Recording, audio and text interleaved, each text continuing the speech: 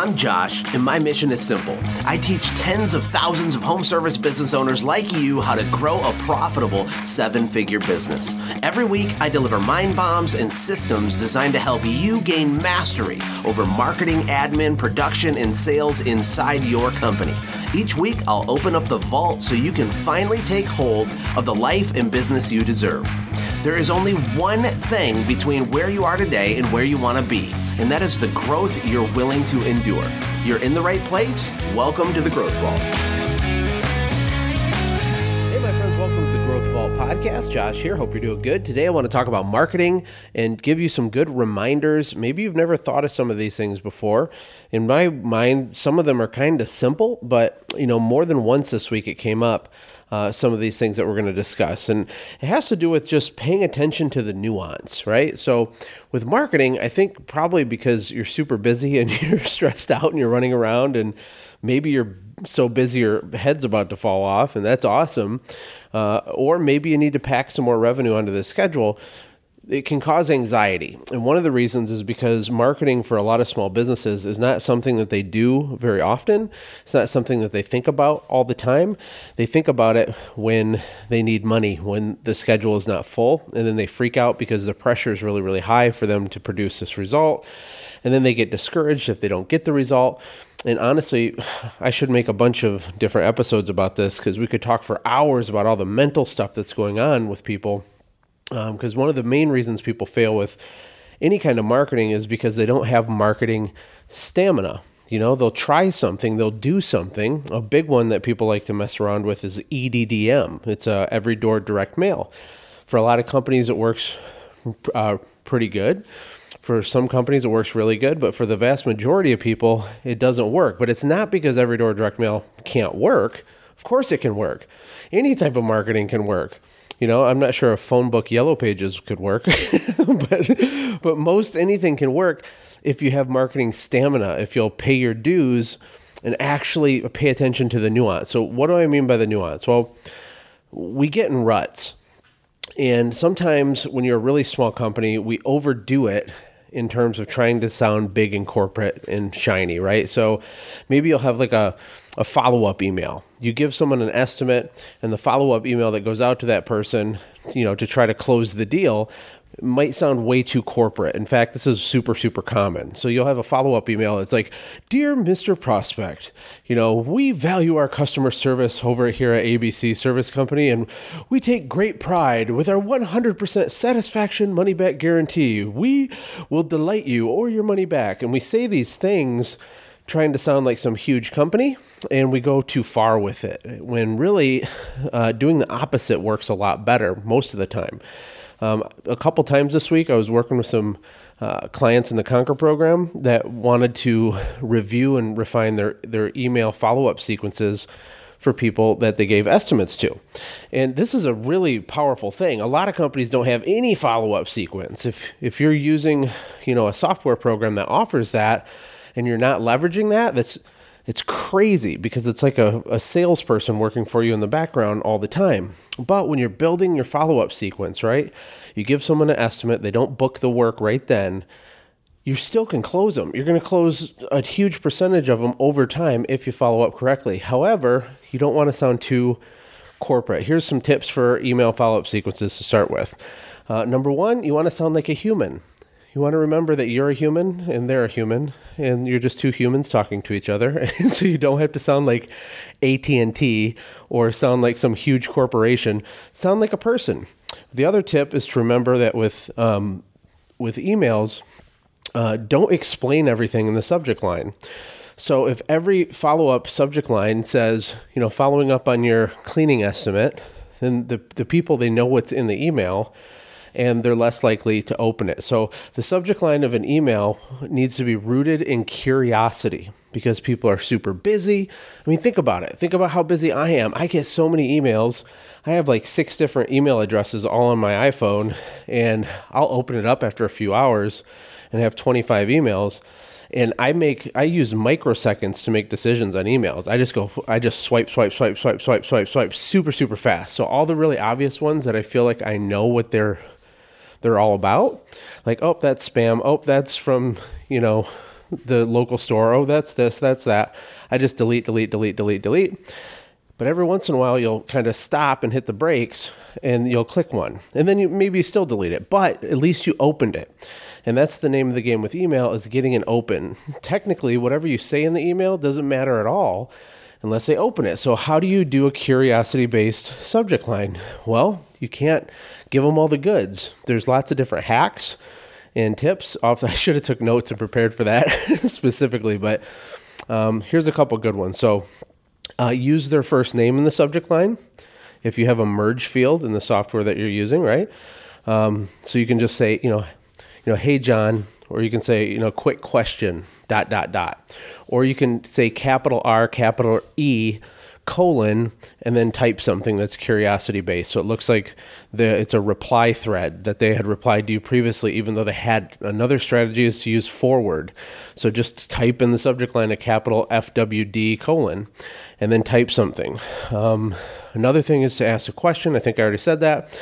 And just think through. And by the way, coming up with ideas for this, if you go to the Growth Vault, the Facebook group that we have, and just throw it out there, I'm sure you'll get really lots and lots of interesting responses. Now, when it comes to the body of the email, formatting is going to be huge. So people are reading emails on their phones, and this is what I mean by the nuance. We think we're doing it, but we got to slow down and look at the nuance. We got to go that extra 10% creatively, that extra 10% creative mile to triple the results that you get from something like this.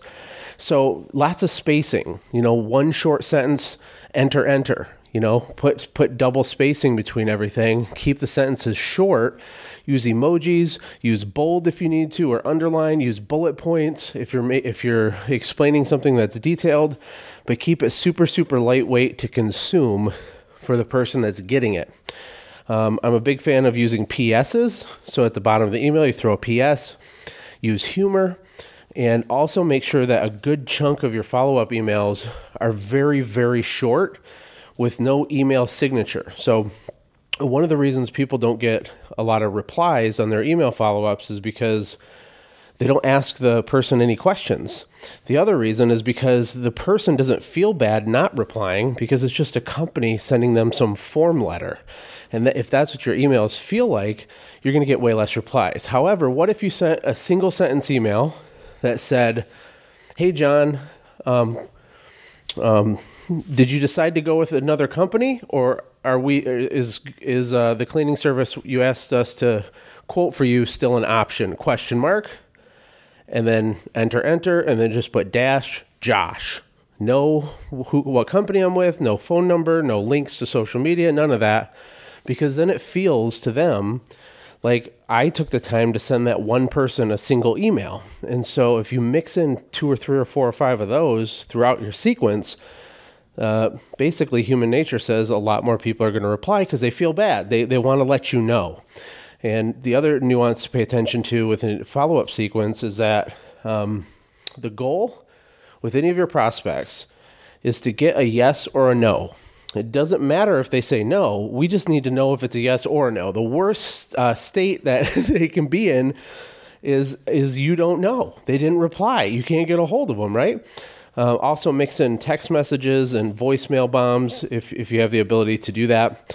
But my main point is pay attention to the nuance. Another example I'll give you to give you some ideas has to do with the way that you explain your services.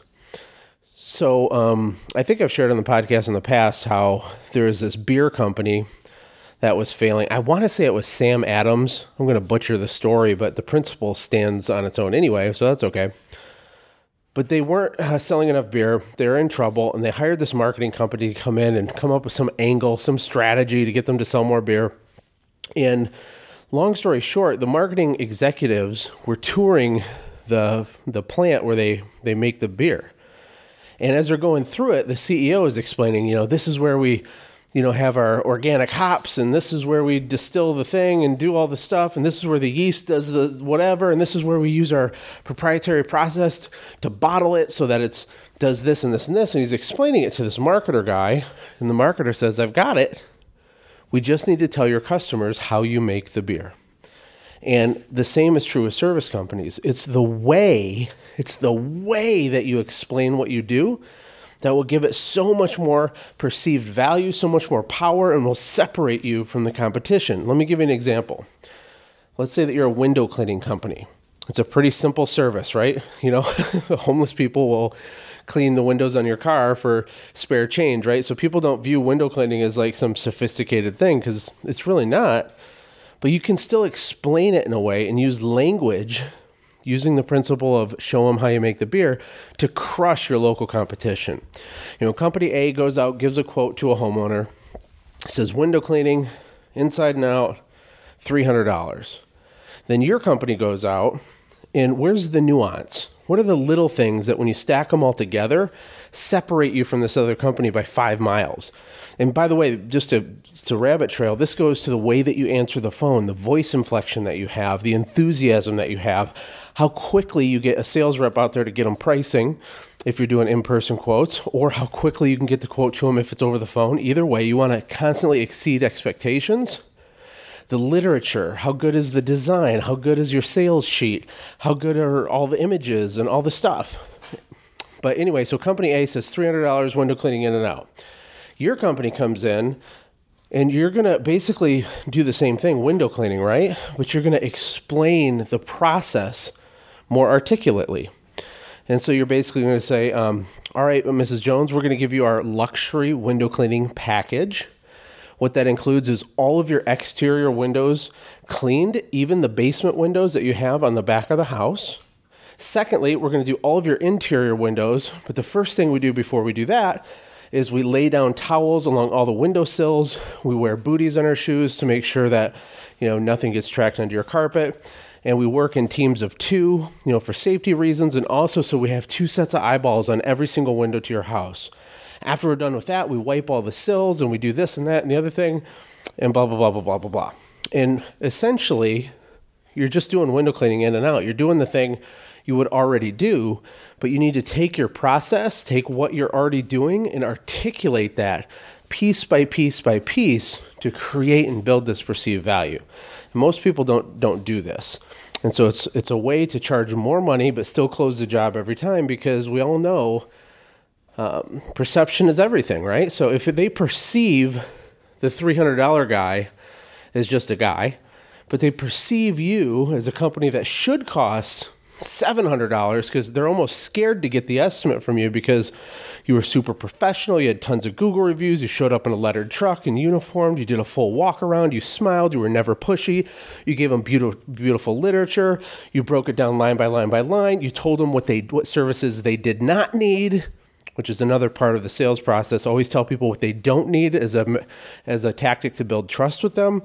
And then you tell them what you recommend. And then you break it down step by step by step by step and you circle it. Let me know if you have any questions.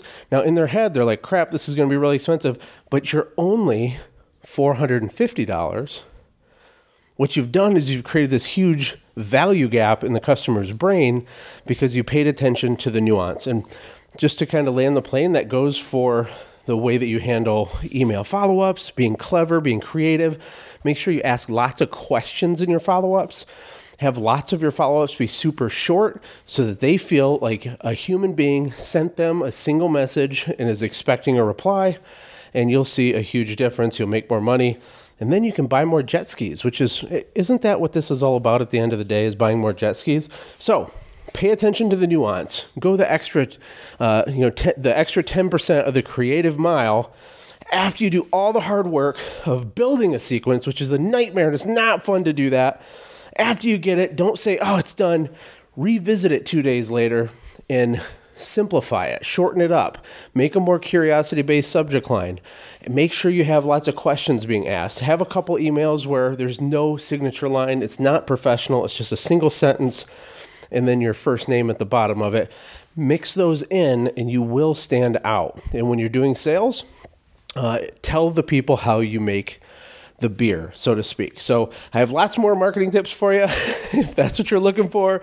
The reason I did this is I know with the summer slowdown, This is a time of year when people are starting to think about that. Now, COVID has made things a little different, but for a lot of people, that's still the case. So I love all of you. Don't forget to join the Facebook group, The Growth Vault. And by the way, don't just join it, engage in it. Ask questions. There's no dumb questions. There's no bad questions. People will help you in there. It's a positive group. And that's it. I'll see you on the other side. Take care. God bless. If you're ready to go even deeper, go to Facebook and search for The Growth Vault. It's a free community with thousands of other business owners just like you. I'll see you next time on The Growth Vault.